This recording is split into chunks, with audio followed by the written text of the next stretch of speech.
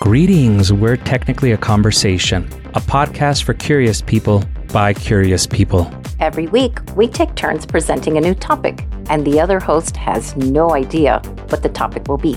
We strive to educate in a way that's loose and fun. Our topics are all over the place, from light and funny to dark and sometimes spooky. Some of the topics we've covered include urban legends, civil rights activists, vampires, pop culture icons, the supernatural and occult, spies and espionage, science and astronomy, and other weird and random things. If any of these topics interest you, give our podcast a shot. Listen and subscribe at technicallyaconversation.com, Apple Podcasts, Google Podcasts, Spotify, or wherever you get your podcast. Parental advisory, we might use strong language. It is October, which means it's Halloween month, which means that for the next few weeks here on the show, we are getting spooky, kind of. Or at least, you know, yeah, you get it. It's our weird world. Our weird world.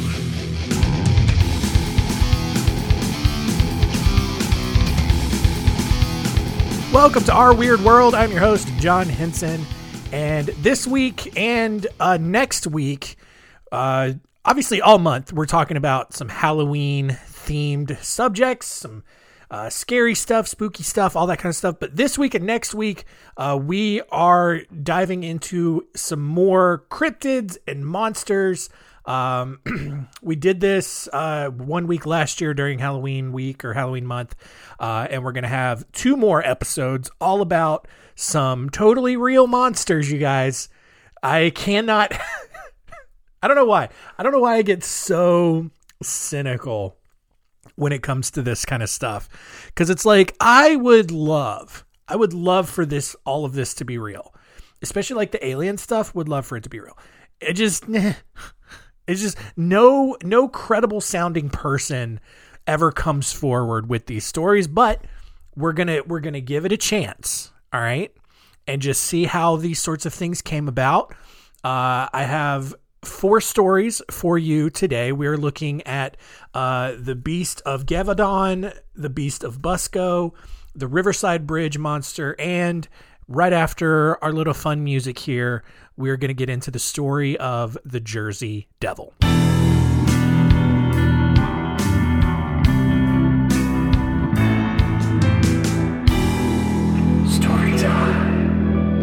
In 1735, deep in the Pine Barrens of New Jersey, which is this heavily forested coastal region of New Jersey where the soil is actually way more acidic than in most places, so then it makes it very difficult to farm there. And so most settlers kind of moved out pretty quickly.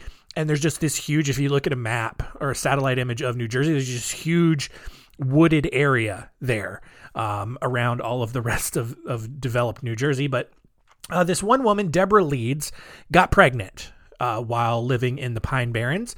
Unfortunately, this was not a joyous occasion because this was Deborah's 13th child, and she was not happy about it. And I don't know who would be. Who's happy getting pregnant 13 times? It sounds terrible. In her early pregnant hormonal rage, she cursed the child and claimed that it would come out as the devil. And on a stormy night later that year, Leeds gave birth to a normal, very healthy looking baby. However, as soon as as soon as the doctor pulls it out, it began to transform into this beast, allegedly, with hooves and a forked tail. And its head turned from, an otherwise normal baby's head into a goat head. And then it started sprouting bat-like wings from its back. And this, which would later come to be known as the Jersey Devil, let out a loud screech and then killed the midwife, which that's pretty sweet, and then flew up into the chimney and left the house to live basically this life of solitude in the Pine Barrens. Over the next century, the story of the Jersey Devil became just this big staple in the local lore up there. In 1820, Joseph Bonaparte, who was actually Napoleon's older brother, he claimed to see the Jersey Devil during a hunting trip. 20 years later, in 1840, the Jersey Devil was blamed for the deaths of several random livestock over a 2-year period. In 1909, several newspapers began reporting sightings and encounters all over New Jersey at this point. A trolley car in Haddon Heights was attacked. Police in Camden shot at what they thought was the Jersey Devil, but their bullets had no effect. Reports even started spreading into like Pennsylvania, Delaware, and Maryland. Several schools even canceled class. Businesses started shutting down because of reports of the Jersey Devil just attacking everything. It's got people so scared. Groups of armed residents even began roaming the snow-covered countryside in search of the Jersey Devil, but no one ever found it. Can't imagine why. In 1925, a farmer in Greenwich shot and killed a creature that was trying to steal his chickens. He took a picture of the corpse and showed it to over 100 people. And according to this farmer, no one was ever able to identify what it was, meaning it was the Jersey Devil, you guys. However, sightings continued over the next few decades, and somehow, since then, no one has ever been able to capture or take a picture of or otherwise identify the Jersey Devil. Skeptics, logical people, believe that this story is nothing more than a tall tale that was told by early settlers that just really got out of hand, obviously.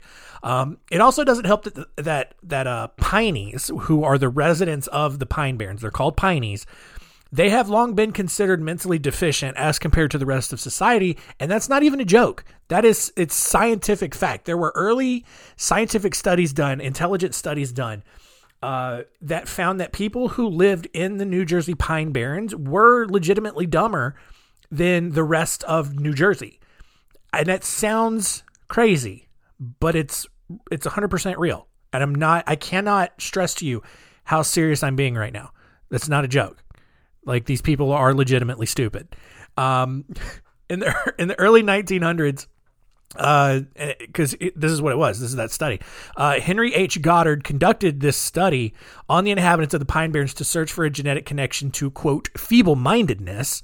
In particular, he studied a woman named Emma Wolverton and her family lineage and found that her entire family tree was full of criminals, inbreds, and varying levels of mental deficiency. Even more, almost all of the children in this family tree were born out of wedlock or conceived out of wedlock. And Goddard then concluded, which he then outlined in his book, The Kallikak Family, that having children out of wedlock was a surefire way to make sure that your kids would grow up stupid. Now, whether or not this study is even remotely scientifically accurate, because it's really not, others believe that sightings of the Jersey Devil are simply sandhill cranes, which are these large brown birds with red faces and spindly black legs. An outdoorsman named Tom Brown Jr. thinks that people mistook him for the Jersey Devil during his years of living in the Pine Barrens after encountering him covered in mud as a way to ward off mosquitoes. But other people believe that there is this deformed bastard Piney running around the wilderness and terrorizing whoever it comes in contact with. Sure. Our next story here, it happened in the summer of 1764 when a young woman was tending a herd of cattle in a forest near Ligonier, France. I think that's it. Sure. And she encountered this massive, massive beast. It looked like a wolf, but it was as big as a baby calf or a baby cow, which is called a calf. Duh. This beast had dark brown fur with a black streak down its back, and its large mouth had so many sharp teeth that were just pearly white as it growled in this woman's face. The bulls at the front of the herd repelled both attacks from the beast, who eventually retreated back into the forest. However, a few days later, 14-year-old Jan Boulet was found mauled to death in a village near Ligonier. And over the next few months, several more attacks were reported. And the entire region of Gévaudan, I gotta say it like that, otherwise it's just gonna sound Gévaudan. That's how I'm gonna say it. No, it's Gévaudan. The entire region was crippled with fear as people tending their cattle were viciously getting killed. Like, not even Not even an exaggeration. These people were getting ripped to shreds. In each instance, the victims had their throats completely ripped out. By December, people began to think that not one but two beasts were responsible because of how many attacks there had been in such a short amount of time. So on January 12th the next year, Jacques Portefeuille and his 7 friends were attacked by the beast, but by grouping themselves together, they were able to ward off several attempts before this animal fled back into the forest. And when King Louis XV found out about this, he awarded 600 livres to be split amongst the group and ordered Portefeuille to be educated at the state's expense for his bravery. So now you've got all these stories going around. The king finds out and he's like, this man, he is very brave. We're going. I don't know why it's like half French, but then like if Borat was doing a French accent. Oh God. I don't know, man. Anyway, either way, like the king, like he, whatever with this group, dude. And like, none of this is real. We're just having a fun time, and I can't have fun with this because probably my autism or something. I don't know. Anyway, he promised, King Louis XV promised royal resources to help the people in Gévaudan to finally capture this beast. And so Louis XV sent a man named Captain Duhamel and his band of pretty nitwitted guards to the region. Duhamel encountered the beast on several occasions, but because his guards were so stupid and completely incompetent, Duhamel was never actually able to even fire a shot. And so he eventually got frustrated and demanded more help from the king. And so Louis XV, he responded by sending 2 professional wolf hunters, which was apparently a real job in 18th century France. Jean-Charles Marc-Antoine Valmezet de Neval and his son. Like, why do you have that many names? Jean-Charles Marc-Antoine Valmezet de Neval. Why? You don't need that many. You don't need that many names. And his son, probably Jean-Charles Marc-Antoine Valmezet de Neval Jr. Like, too much, dude. De Neval and Duhamel immediately clashed thanks to their differing strategies on how to capture a wolf, I guess. Duhamel wanted to use hunting parties, while De Neval insisted on taking a stealthier approach. Neither one worked. Like, neither one of them ever even came in close contact with the beast. And so they were replaced by Louis XV's gun bearer, Francois Antoine, in June of 1765. 3 months later, Antoine killed a huge gray wolf that weighed 130 pounds. And Antoine claimed that he had finally killed what had come to be known as the Beast of Gévaudan and had the wolf stuffed and sent it back with his son to their hometown of Versailles. Meanwhile, Antoine stayed behind to hunt down the beast's female partner and their 2 cubs. Within a few days, Antoine had killed the mother and 1 cub. He shot at the other cub, but it scampered back into the forest. It's probably a pup, not a cub. Cub is a baby bear, which whatever. In December of 1765, over a dozen attacks were reported near La Bissière-Sainte-Marie in the southern part of France. So maybe he hadn't killed the beast after all. But finally, on June 19th, 1767, a hunting party encountered the beast on the slopes of Mount Mouchet. A man named Jean Chastel, he fired at the beast with bullets he had crafted out of pure silver, which ultimately killed it. I don't know if the bullets had to be silver in order for the beast to be killed, but this is kind of where that notion that werewolves need to be killed with silver bullets actually began. Scientists believe later on that the attacks were carried out by a pack of wolves, and that most of the reports were the result of hysteria caused by only 1 or 2 legitimate reports. And you see that a lot in history, especially in London, with a lot of attackers and stuff. It's just 1 or 2 people will get attacked, and then everyone else will freak out and be like, oh my God, I'm being attacked too. I want some attention. And then it's just a great way for you to get some attention, whether you want it or not. And so that's kind of what happened. It's also possible that sightings of the beast and its size were exaggerated so that it fit with the description of the other attacks that were going on.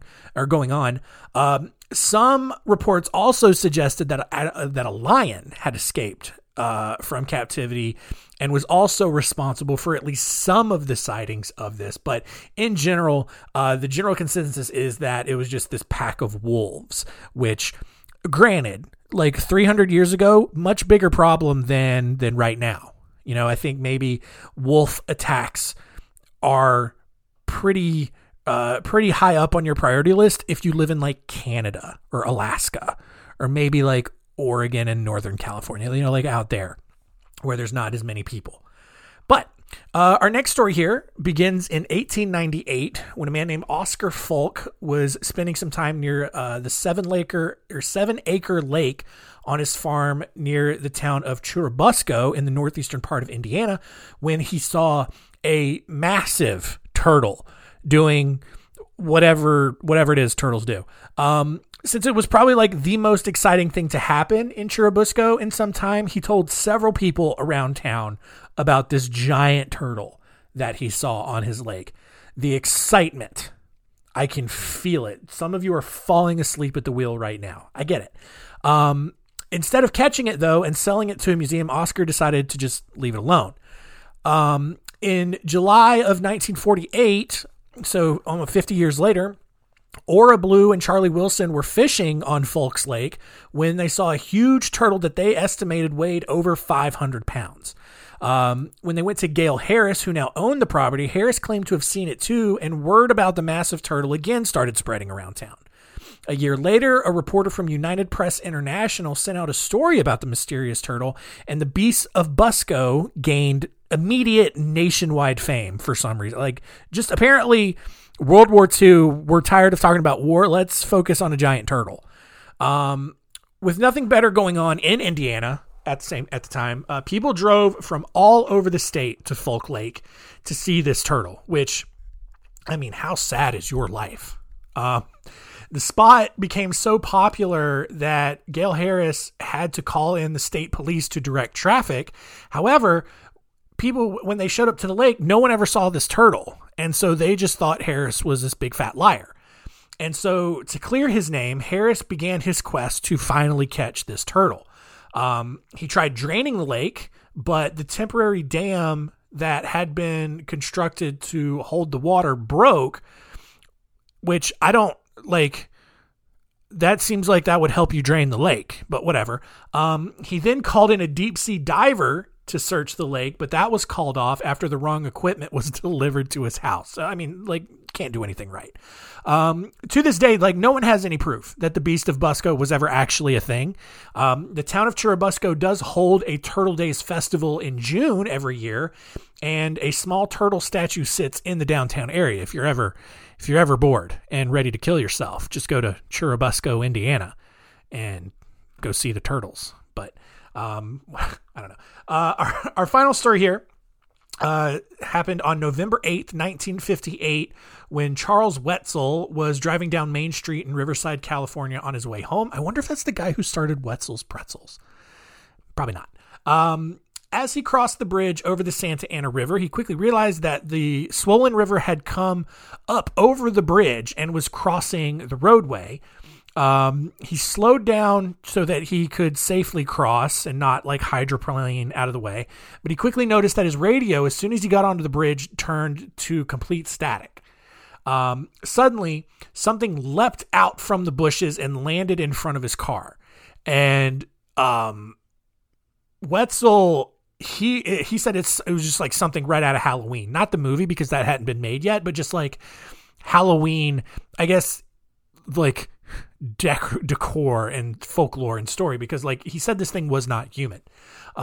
Wetzel described this creature as having freakishly long arms, a round face, and no ears. Its legs went sideways like an insect, like probably like a grasshopper, and its skin was covered in scales. And when the creature saw Wetzel in his car, it started clawing at the windshield, which if this really happened. That's crazy. Wetzel reached for his .22 caliber pistol that he kept under his seat, but thought better of it and instead mashed the gas. Because, look, you start shooting at this thing, you could just, break your windshield, and all of a sudden now it can get in and like really start, stabbing you or whatever they do. The creature then met the hood of Wetzel's car and disappeared beneath it. As Wetzel was driving over the top of it, he felt the creature scraping the undercarriage, letting out another scream, and eventually disappearing as he sped off toward the Riverside police station. Officers took note of the scratches that were clearly on the hood and the windshield, but when they sent bloodhounds to the scene the next day, they couldn't find any evidence that anything had been hit, like no blood stains, no scales, no, detached legs or anything that had been left behind. Another driver had reported a similar encounter in the same spot the following night, but the creature was never seen again, and no one knows anything else about the Riverside Bridge monster since then.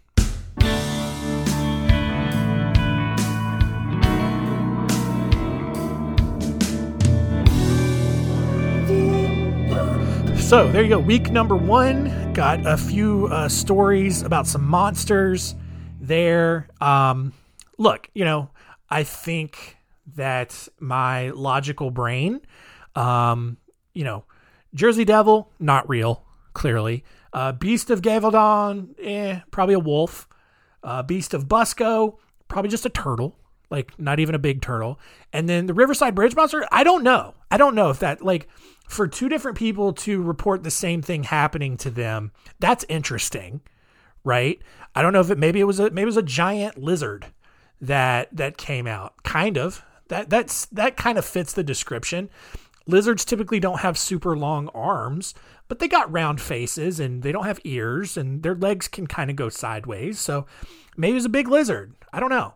But that one's interesting. I don't really have an explanation for that. But otherwise, let's see what we learned this week.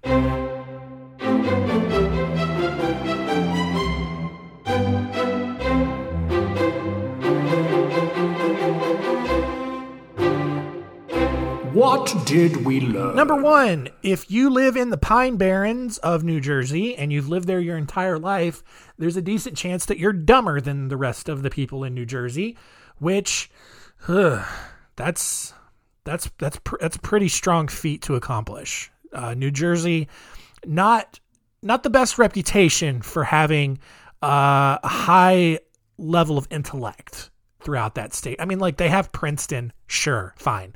Rutgers seems like a decent institution, but in general, not a lot of smart things seem to be coming out of New Jersey. Anyway, number 2, the Beast of Busco wasn't really a beast. It was just a turtle. And fine, maybe it's a giant snapping turtle because those things can get really big, but also who cares? Who cares? And then number 3, the Riverside Bridge monster might of the 4 stories, the most convincing of something paranormal, cryptid-esque, because I don't know. And I mean, it's Riverside, California. It's kind of near Los Angeles, kind of deserty area. Maybe they got some lizards out there that I'm not aware of. Some giant lizards that it could be. Who knows? I don't know. But I don't know. It's interesting.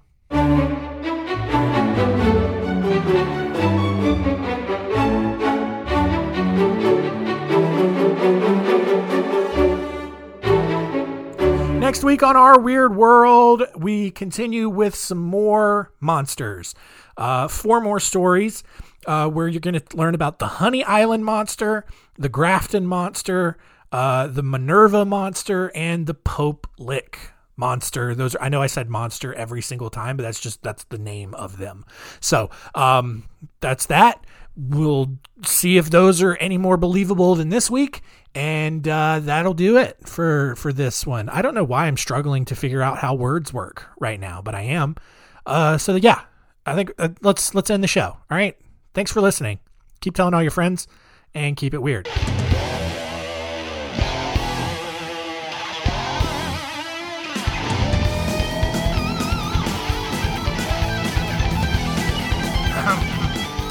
She's not the kind of girl you meet on the corner of Hollywood and Vine, but you might bump into her on aisle 21 at the Farmer's Feed and Supply, with a bag of seed on her suntanned shoulder, cut-off jeans, and a tight tank top, with a big red mower on it.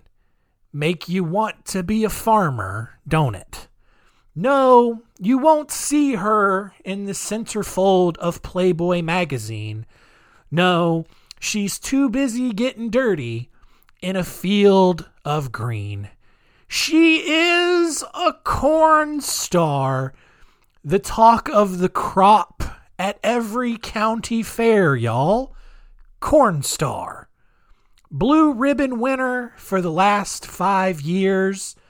They cut a 4-lane highway right through her pasture, blamed it on progress and moving traffic faster.